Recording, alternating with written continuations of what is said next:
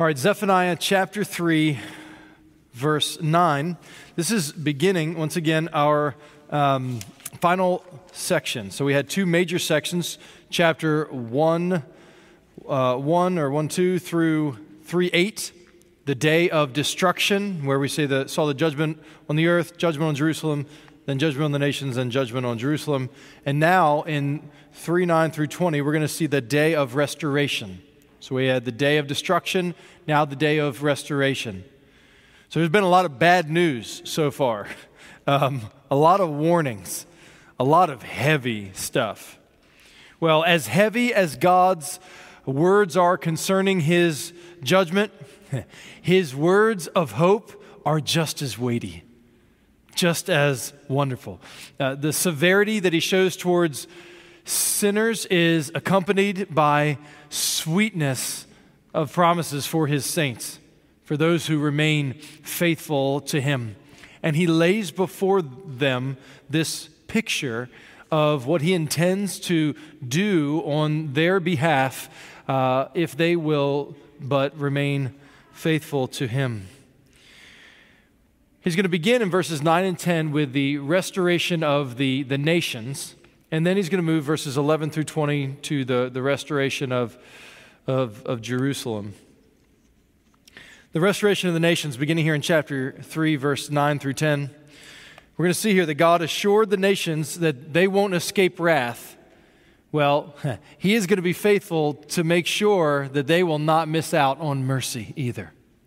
Verse 9, for at that time I will change the speech of the peoples to a pure speech. Now this, at that time that he's talking here, is back up in verse 8. Therefore wait for me, for the day when I rise up to seize the prey, for my decision is to gather the nations, to assemble kingdoms, to pour out upon them my indignation, all my burning anger, for in the fire of my jealousy all the earth shall be consumed. So in the day that God brings judgment and wrath, in that same day, at that time, he is also going to be giving mercy. The day of the Lord is about wrath and mercy, both equally in that sense, in the sense that they both come. Verse 9 again, at that time I will change the speech of the peoples to a pure speech, that all of them may call upon the name of the Lord and serve him with one accord. From beyond the rivers of Cush, my worshipers, the daughter of my dispersed ones, shall bring my offering. So the nations have long been known for idolatry. They've long been known for rebellion. They've long been known by perversion and immorality and injustice. Well, God says here, what I'm going to do is I'm going to change them. God will transform these peoples of the nations to have a pure heart that will speak forth pure, worshipful, God-glorifying truths. They were formerly famous for their blasphemy, for this blasphemous speech that magnified idols as being great, as worshiping the creation rather than the Creator who is blessed forever. Amen. But here, all of that blasphemous speech is going to be replaced with beautiful speech that proclaims good news about God. They're also going to not only speak purely, but they are going to serve him with one accord. Did you notice that? The nations are going to come together under the oversight of the Lord, and they are going to serve him together. Literally, the Hebrew says they're going to, they will be shoulder to shoulder with one accord. They're walking together, working together. They are unified in their service of the one true God. Imagine that. A bunch of Gentiles who were formerly idolaters and blasphemers, who now are going to speak words and sing songs about the one true God and serve one another, be shoulder to shoulder in his name. That's what the church is, right? This is exactly what God does in the church. He fulfills this with his bride, the church. He's transforming these people to be his own. From the rivers of Cush, this is out past Egypt and the Sudan and Ethiopia. From the most distant lands, God will redeem rebels and transform them into worshipers. Now, this should not catch them by surprise. This wasn't what God always did, but this should not catch them by surprise because this is what God said he would do. If you remember, God began the nation of Israel. How did he begin the nation of Israel? He called who? He called a dude named Abram, who lived where? In the Ur of the Chaldees. He was an idolater. God called an idolater to leave his land and forsake everything to go to a land that he would show him. And he promised that he would bless him. Listen to this. The Lord said to Abram, "Go from your country and your kindred and your father's house to the land I will show you, and I will make you a great nation, and I will bless you and make your name great so that you will be a blessing. I will bless those who bless you, and him who dishonors you I will curse. And in you, Abram, all the families of the earth shall be blessed." All the nations are going to be blessed through what God is going to do through Abram. Through one of his offspring who is to come, God is going to bless all of the nations. So this shouldn't catch us by surprise here. This has always been the goal of what God was doing with Israel, was to use them and what he was doing to make his name known among the nations so that all of the nations would be blessed by what God did and promised and covenanted with Abraham. Isaiah foretells of the nations coming to enjoy the blessings of Israel. Isaiah 66:18. "For I know their works and their thoughts, and the time is coming to gather all nations and tongues, and they shall come and see my glory. And I will set a sign among them, and from them I will send survivors to the nations, to Tarshish," which is Spain. You remember Tarshish? That's where Jonah, he's like, not going to Nineveh, I'm going to go to Tarshish. Well, God says, I'm saving people out there. From Pool, those are the Libyans and Lydians from Asia Minor who draw the bow. These folks from Greece to the coastlands far away, they have not heard my fame or seen my glory. They shall declare my glory among the nations. So among the nations, God is saving a people who are going to declare his glory. "They shall bring all your brothers from all the nations as an offering to the Lord, to my holy mountain Jerusalem, says the Lord, just as the Israelites bring their grain offering in a clean vessel to the house of the Lord." The picture here is in this restored Jerusalem that is to come, you're going to have people from all the nations bringing their glory in. If you were here last Sunday when we were working through Revelation chapter 21 and the new city, you see it's filled with the nations coming in with their glory. This is exactly what Isaiah foretold. It's what Zephaniah foretells here, that you've got the nations who are coming and bringing the true believers in. And they are coming to worship this one true God. Well, this is the restoration of the nations. They are coming just as God intended to with the forming of Israel, so that they could enjoy the blessing promised to Abraham. Well, now in verses 11 down through 20, we're going to see God's restoration continue to be declared with the restoration of the great Mount Zion, the heavenly Jerusalem. God's plan is to bring restored Israel into the land of promise. We see the redemption of the nation, verse 11. "On that day you shall not be put to shame because of the deeds which you have rebelled against me. For then I will remove from your midst your proudly exultant ones, and you shall no longer be haughty in my holy mountain." There's two senses in which God is going to deal with shame forevermore. So God says, first, let's deal with this on an individual level, and then we're going to deal with it on a corporate level. God will remember your sins no more. This is the covenant promise that God made with his people, prophesied by Jeremiah, that Jesus himself, through the shedding of his blood, the giving of his body, is the initiation of a new covenant. We are now under the new covenant. In that, God says, I remember your sins no more, which means he does not hold us accountable for what we've done anymore if we have turned from our sin and trusted in Christ. There is now no condemnation for those who are in Christ Jesus. No shame. And you got to remember, this is really important because Satan is a historian. He's always going to be blackmailing you with reminders of where you have been and what you have done and all the reasons that you are not worthy to be able to enter into the presence of the King. But Jesus shed his blood to shut the devil up and to give him no authority over you. And the Lord says here, your shame, no more. There's no more shame on that day because of the deeds that you have done when you rebelled against me. The cross paid them in full. Colossians chapter 2 speaks about all of the debt that we owed God because of our breaking of the law. It's nailed to the cross. So when you feel shame for your sins, if you are in Christ, what you need to do is you need to look to the cross and know that it was paid in full. Jesus was hung naked, shamed on the cross so that you would not have to bear shame.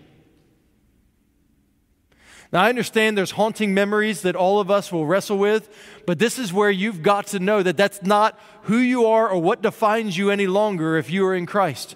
Because you have been clothed, you have been covered now in the righteousness of Christ. This is what God does for his people. So you do not have to be ashamed any longer.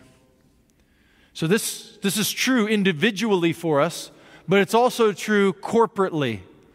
Because you have the faithful remnant here who's hearing these words while they're standing in the midst of all of the idolaters who are bearing their same name. And what God does, and he promises to do here, is that I will remove from your midst your proudly exalted ones, and you shall no longer be haughty in my holy mountain. Meaning, God is going to judge all of those who claim his name but are not his own. They will be removed, and what will remain are the true remnant, the faithful ones. So that whether it be individually or corporately, we will not be put to shame any longer because God will have dealt with sin once and for all, either by judging sinners fully and finally, being that sacrifice, or because we've hid under the blood of the Lamb, Jesus, who is the sacrifice in our place. Shame is paid for in full. It's gone. No more. That's good news. So part of the hope here is that we will be a purified people. We'll be a purified people.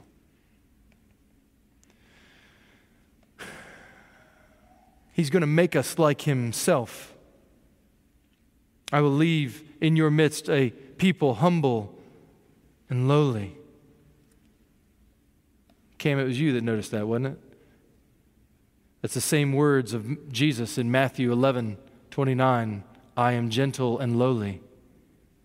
Jesus uses the same words. What God does when he purifies us is he makes us like Jesus. This is the hope of believers, that when Christ returns, that we will be made like him. Listen to this from 1 John. See what kind of love the Father has given to us, that we should be called children of God, and so we are. Beloved, we are God's children now, and what we will be has not yet appeared, but we know that when he appears, we shall be like him, because we shall see him as he is, and everyone who thus hopes in him purifies himself as he is pure. There's a day coming when we will be fully like him. But now in these days when we wait, whether it's in the days of Zephaniah or in our day as we await the return of Christ, we are being purified, being made like Jesus, gentle and lowly, by beholding him by faith and hearing texts like this and asking God to make our heart to be set upon them so that we live our lives and interact with temptation in light of Christ's return so we don't give in to it. It fuels holiness. This is the focus of God's people. He's laying this before them. Verse 12, but I will leave in your midst a people humble and lowly. They shall seek refuge in the name of the Lord. Proverbs 18:10 says, the name of the Lord is a strong tower. The righteous run into it, and they are safe.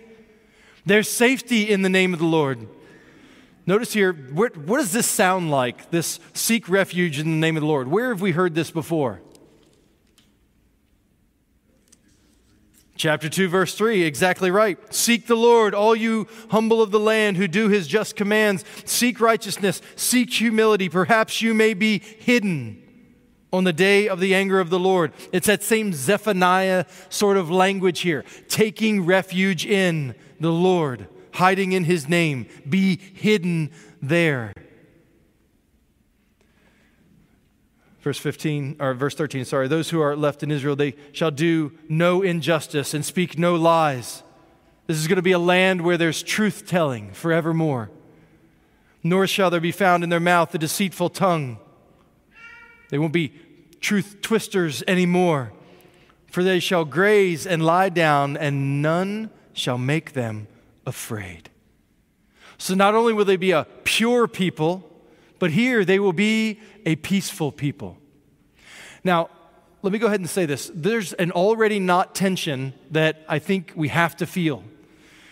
This is brought to pass, the already, when Israel is restored back into the land and God sends Messiah for them and Jesus is on the earth and then he dies, he rises, he gives his spirit, and now his people, we know this already now, but there is a day coming when, that is not yet, that we will know it in full.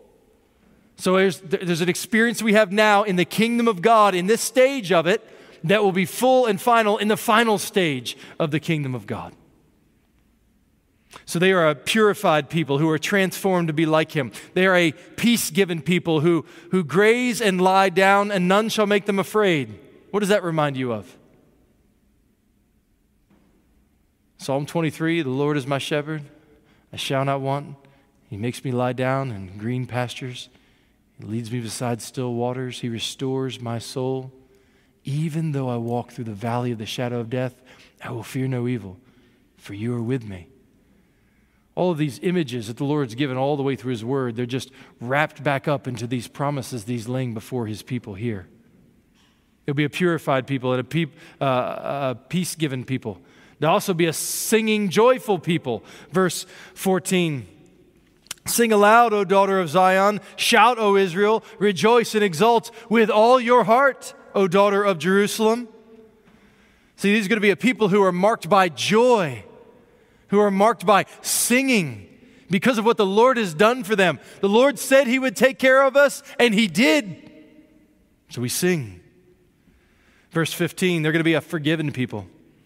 The Lord has taken away the judgments against you and has cleared away your enemies. The King of Israel, the Lord, is in your midst. The Lord is with them.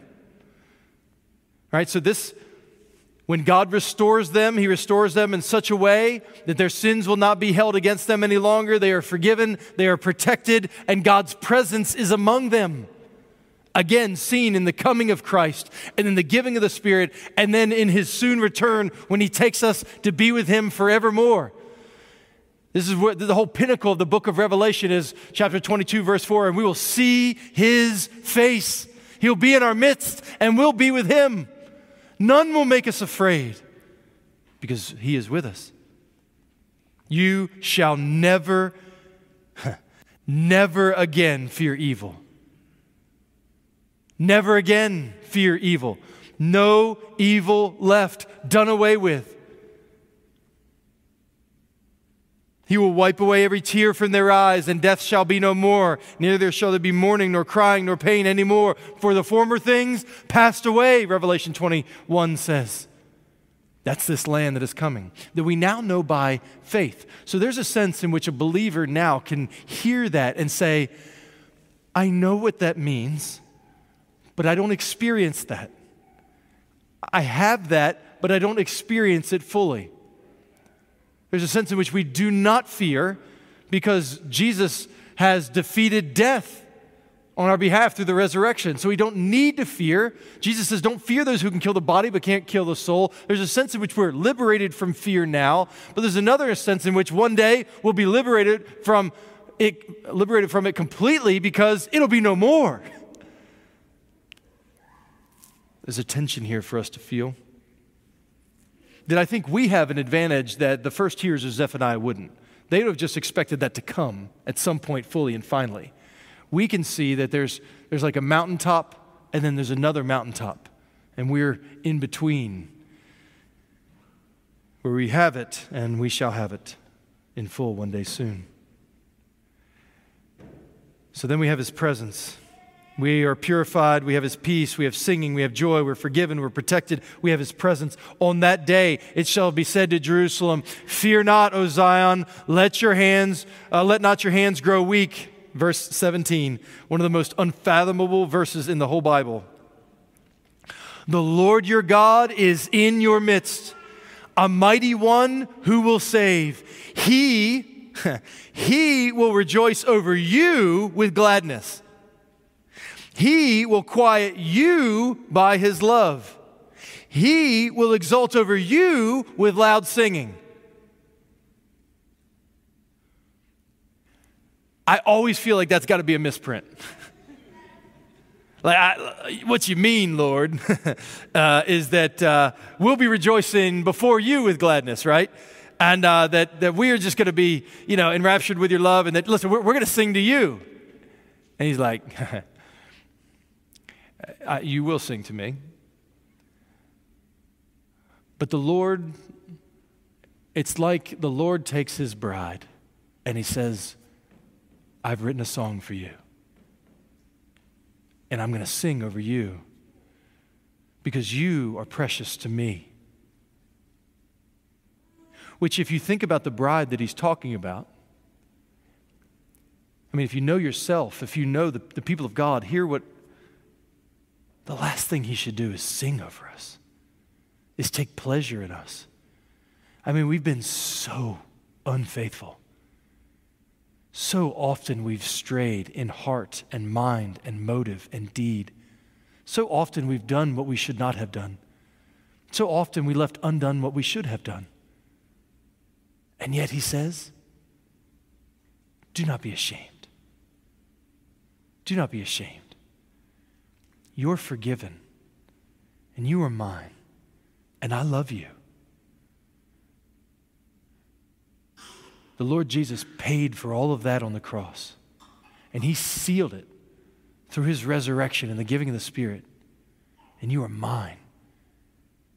And I'm going to exalt over you because I love you, and I'm going to sing over you because in some sense that I cannot capture, God can't wait to be with us. He wants us. So however rejected and alone you feel, just know there's a day that has an expiration date on it, where the Lord will be with us and love us with a love that never ends. A tender, gentle love.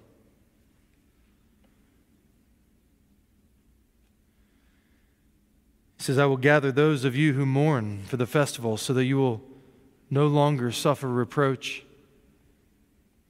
You wanted to be able to worship, but you couldn't because it's unclean or whatever. Like here, no longer. You'll be able to rejoice.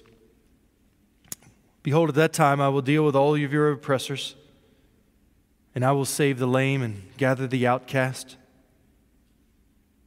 And I will change their shame into praise and renown in all the earth. You ever feel lame or outcast? Hate how you look, hate your body, hate where you've been, what you've done? Do you always get the short end of the stick? Do things just never work out for you? Does it feel like that? However shaming and debilitating and lonely that can feel, the Lord says, I don't care how lame you are, how outcast you may feel, you're mine, and I love you, and I will never let you go. None can snatch you out of my hand. And I'm going to turn that shame into a song, and we're going to sing forevermore about our love. You can sing to me, there's plenty of that in Revelation, and I'm going to sing to you here in Zephaniah. At that time, I will bring you in. So he heals them, right? At that time, I will bring you in. At that time, when I gather you together, for I will make you renowned and praised among all the peoples of the earth, when I restore your fortunes before your eyes, says the Lord.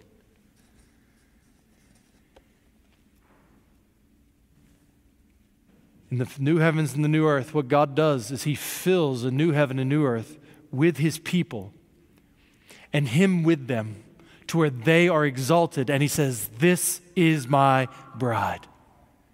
And he enjoys her and they enjoy him in a way that is really unfathomable, but is our great hope. I'm going to read from Revelation chapter 7 in conclusion, then I'll take questions. But this is a scene of that day to come with the nations together before the Lord singing, and we don't see it, but him singing back. This is John after seeing the full number of the people of God sealed, 144,000 representing all of God's people, sealed by the Spirit. After that happens, after this I looked and behold, Revelation 7:9, a great multitude that no one could number from every nation, from all tribes and peoples and languages, standing before the throne and before the Lamb, clothed in white robes, with palm branches in their hands, and crying out with a loud voice, salvation belongs to our God who sits on the throne and to the Lamb. And all the angels were standing around the throne and around the elders and the four living creatures, and they fell on their faces before the throne and worshiped God, saying, Amen, blessing and glory and wisdom and thanksgiving and honor and power and might be to our God forever and ever. Amen.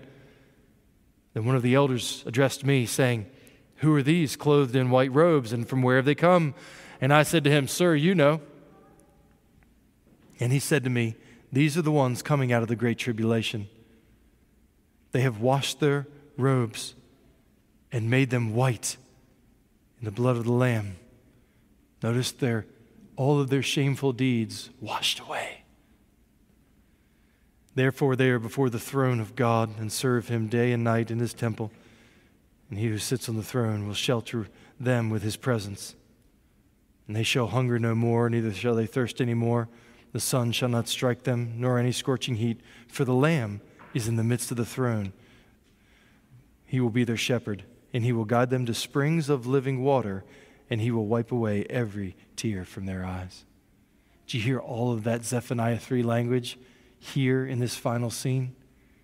It's all intended to point us toward that day when we might be with Jesus.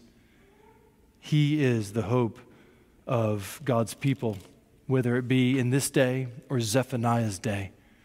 All of these words about judgment and restoration are intended to point us to hope in him and to love him as he is worthy. And that is the book of Zephaniah. What questions would you have about this final section, the book of Zephaniah?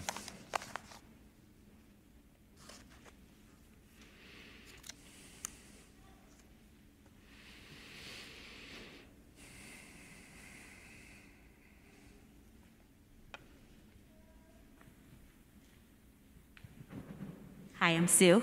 Hey, Sue. I am wondering if the people then, when he said, repent, come back to the Lord, that you'd mentioned earlier that their bodies wouldn't be saved because Babylonia was just going to strike them all down. But how did the people that time, because Jesus hadn't come yet, how did they repent and then not see any of this come to fruition? I mean, can you... Great question. So how can people who received this word in Zephaniah's day, which is pre-Jesus, how could they see any fulfillment in what God promised them here? Great question. Hebrews 11 answers that.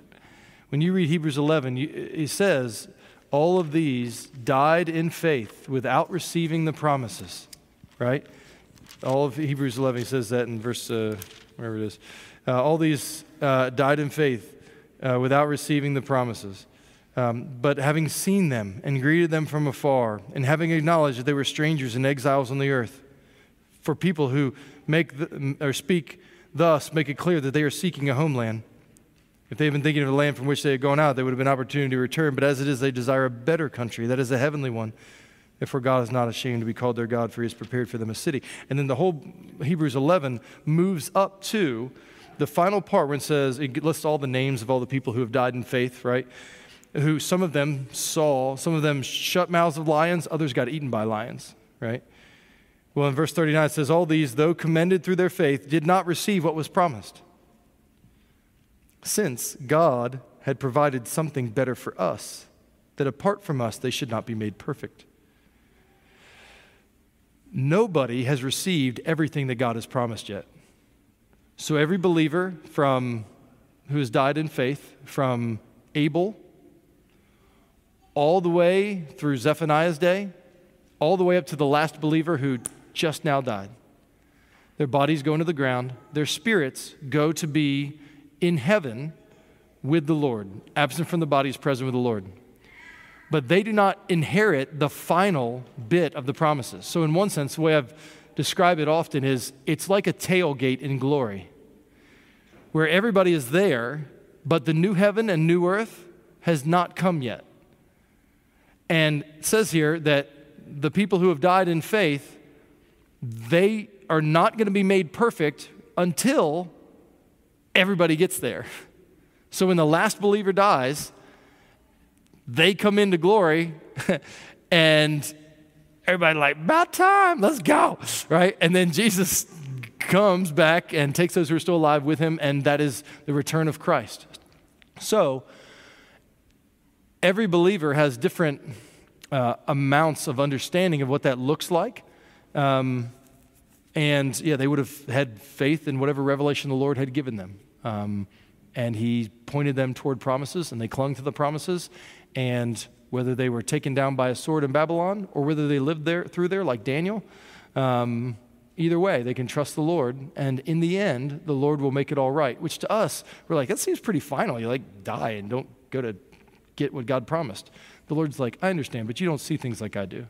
Because one day, when I fix it all, you'll be like, oh, that was better, in a way that right now we have to take by faith. Does that make sense? That's about as good as I can do. Good question. I'm Karen. Hi, Karen. Hi. Do you think in heaven,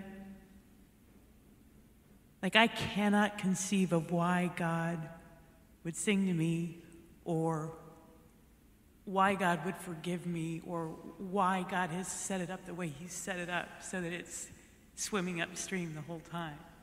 But do you think in heaven we'll know the mind of God and understand him in a way that just makes us kind of fall on our face? You know what I mean? Yeah, great question. The question is, will we in glory, in some sense, have the mind of God that helps us to be able to comprehend how all of this fits together? I haven't been there yet, so I'm not fully certain exactly how it will work out. But, Romans chapter 8 says that God works all things together for the good of those who love him and are called according to his purpose. 1 Corinthians says, now we see in a mirror dimly, then we will see face to face, right? We know in part now, we know in full then. I can assure us of this, that we will know everything we need to know to worship God rightly.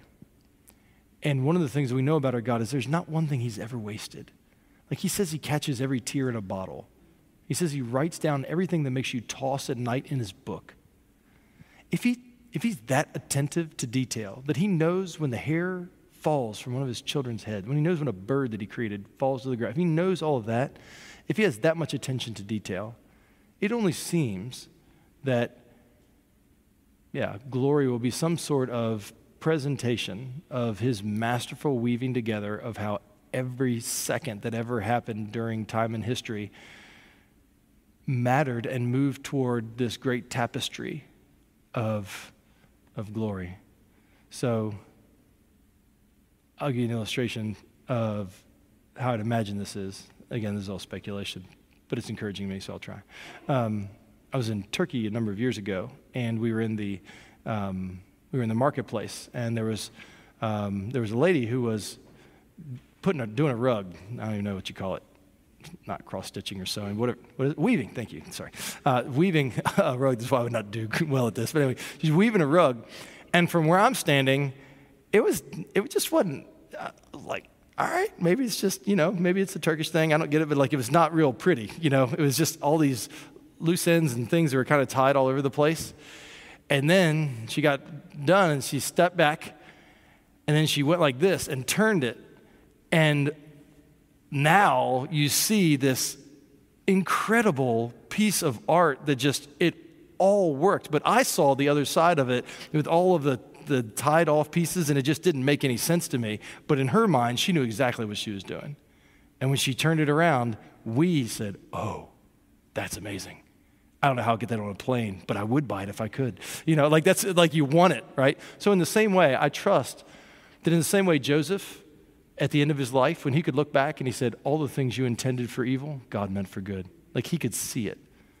We don't always get that vantage point in this life. Sometimes we do, a little bit.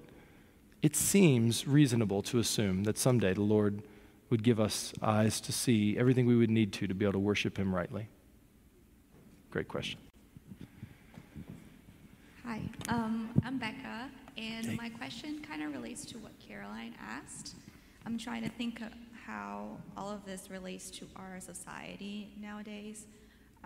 I'm specifically thinking on the dynamics of, seek God and He will bless you, and if you turn away from Him, there will be judgment and destruction. Obviously, we talked about this. There is an eternal way in which that happens, with in heaven being eternally present with God or eternally away from God in hell. But there is also a very historical, present way in which that happened to Jerusalem, right, that was taken captive by the other nations. My question is there a correlation in which that happens to us nowadays in seeking God and we'll be blessed now and not? There'll be destruction now, both in a personal way, but also as a society. And how does that, not in a way that is prosperity gospel, right? You do all the right things and you get, blessings from God, but how does that relate to us? Great question. So how do we understand the correlation between what we see happening with Zephaniah in a day where if you obey, you'll be blessed, if you disobey, you'll be cursed? How does that sort of relationship, how does that work now for us, both as believers and in society? Is that basically it? Okay. Well, this is where you have to understand that we're not under the same covenant that they were under. They were under the Mosaic covenant.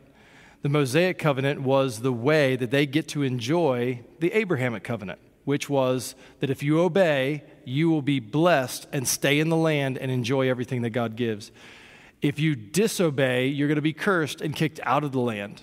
So that was a covenant that God made with the nation of Israel distinctly for them, that was intended to help them enjoy the Abrahamic covenant. Well, when Jesus comes, he does not come to abolish the law or the prophets, but he comes to fulfill them. That includes fulfilling all of the pictures that these covenants anticipate. So we are no longer under the Mosaic covenant. Jesus obeyed the law fully so that we can be blessed. And then he was cursed in all the ways that we should have been cursed. That's what happens on the cross. Galatians says, cursed is everyone who hangs on a tree. Jesus was cursed He took all of the cursing that the Mosaic covenant, the people of God, deserved upon himself, took it into the grave, rose from the dead, and now, because of out of the wealth of who he is in his obedience, we are now showered with the blessing of being in him. This is why Ephesians starts with all the spiritual blessings that we receive because we're in Christ. We receive that. So we are blessed in that sense. So the Lord does not relate to us in the same way that he did there. Obedience does our actions are either pleasing or displeasing to the Lord. So our relationship with God is set. Our fellowship with him ebbs and flows based upon our obedience, right? So if we are pleasing to him through obedience, we abide, we are filled with the Spirit, we enjoy the love, joy, peace, patience, all is produced in us, right? If we disobey, we grieve the Spirit, and we should repent so that our fellowship can be restored.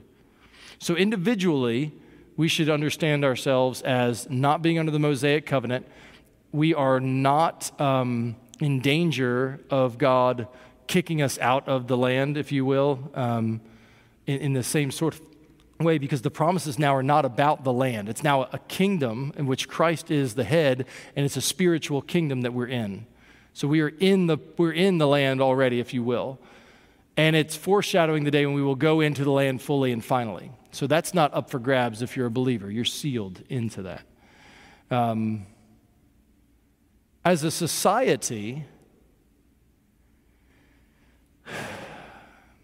God has not made the sort of covenant promises that he made with Israel with other nations. So nations should not look to other gods, but should repent and look to the one true God and come under his care under the new covenant through Jesus. Certainly, God measures the wickedness of civilizations and nations and judges them accordingly. That's what happened to Sodom and Gomorrah. It happened to the land of Canaan. So in some sense, God is, in every sense, God's fully aware of what's going on with them. We don't get much insight into what the level of disobedience is that a place needs to get to before he wipes them off the map and allows another nation to take over. We don't get much insight into that. And I think for us as believers, so like when I think about where God's placed us, like I hope America does well in a way that's righteous and good, that would honor the Lord. But like as a Christian, I'm first and foremost to be concerned about my walk with the Lord and our church's walk with the Lord. Are we, in this expression of God's kingdom, obeying his word in a way that glorifies him and serves as a light among the nations? And then when we scatter, we should try to influence, try and do good to the city, as Israel was commanded in Babylon, and Jeremiah was commanded to do good to the city. So we should do good to the city, and we should bless it in every way that we can. But it's not in the same sort of one-to-one correlation as Israel doing good in their nation. Does that make sense? That was rambly, but I tried to cover all the bases. So I don't know if that helped or answered your question, but if not, you at least got a lot of information. There you go. So anybody else have any questions? There you go. Here's one here.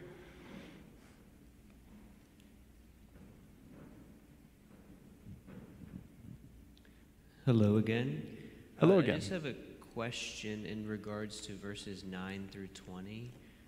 It's kind of I want to pick your brain a little bit, Gary, about how to study the Bible better when these types of passages come out, in the prophets especially. I just read the minor prophets recently, and I just came across a lot of these near fulfillment passages, Jesus fulfillment passages, and heaven passages, which is like the day of the Lord fulfillment. So, and I had a particularly difficult time kind of discriminating between those three types of prophecies. Is there any tips you can give us to be able to discriminate between those three types of fulfillment? Yeah, so if we're trying to distinguish about how are we seeing this fulfilled, is it near or far? I think we want to assume there's got to be some initial near fulfillment. Always assume that, unless there's a real clue to the fact that there's not. So I think as we read through Zephaniah, we should be assuming that these words of judgment are not just about like the second coming. So it would be an inappropriate jump to Jesus by saying, well, he's just talking about Christ coming here. No, he's talking about historical Babylon is coming, right? And as they're going to be taken away, they should know that they're going to be restored back to the land, which did happen. They came back to the land. But as they came back to the land, even then it wasn't final with what they were going to do. God's going to do even more than that. Part of the way that we know that's true is how so much of this language is echoed later, particularly in the book of Revelation. I mean, just one of the passages we just read through. I quoted it several times. You can hear the echoes and the anticipation of the same sort of things that we see here. So what I want to do is I'm reading through a prophet is I want to read it and say, okay, first, how was that fulfilled then? Like, so, the destruction of Nineveh, like we looked it up and found out, they were destroyed by the Babylonians and the Medes in 612. Like, I wanted to find out where are those fulfillments as best as possible. And then ones that I'm unsure about, that's where I'm going to get some help maybe from some commentators and read and try and say, okay, does anybody have any insight here on some things that I'm missing? But I think most prophecies are going to have a near and far fulfillment in some way, shape, or form. All right, thanks. Yeah. Any other questions about Zephaniah? Well, I hope this has been encouraging for you, particularly this last part. It's a wonderful word, a hopeful word. May the Lord give us grace to hope in it. Lord willing, tomorrow morning, I'll be back here. If you will, that'd be great. If not, it's cool too. But I will be in the book of Malachi, the last prophet of the Old Testament. And that'll be where we'll start here at 8:30. I'm going to go ahead and pray for us. Father, we thank you for your word and pray that you would give us hearts that hope in this final restoration, this day that is to come, in which we will have you sing over us. Lord, we don't know what to do with that, but we pray that you would help us to believe it and to hope in it and to delight in it and to treasure these sweet promises and to know there's no other God like you. Lord, you guard us from temptation to the foolish idols that offer escapes from you. Lord, help us. Help us to look to you, to love you, to follow you until we see you face to face. In the name of Jesus, amen.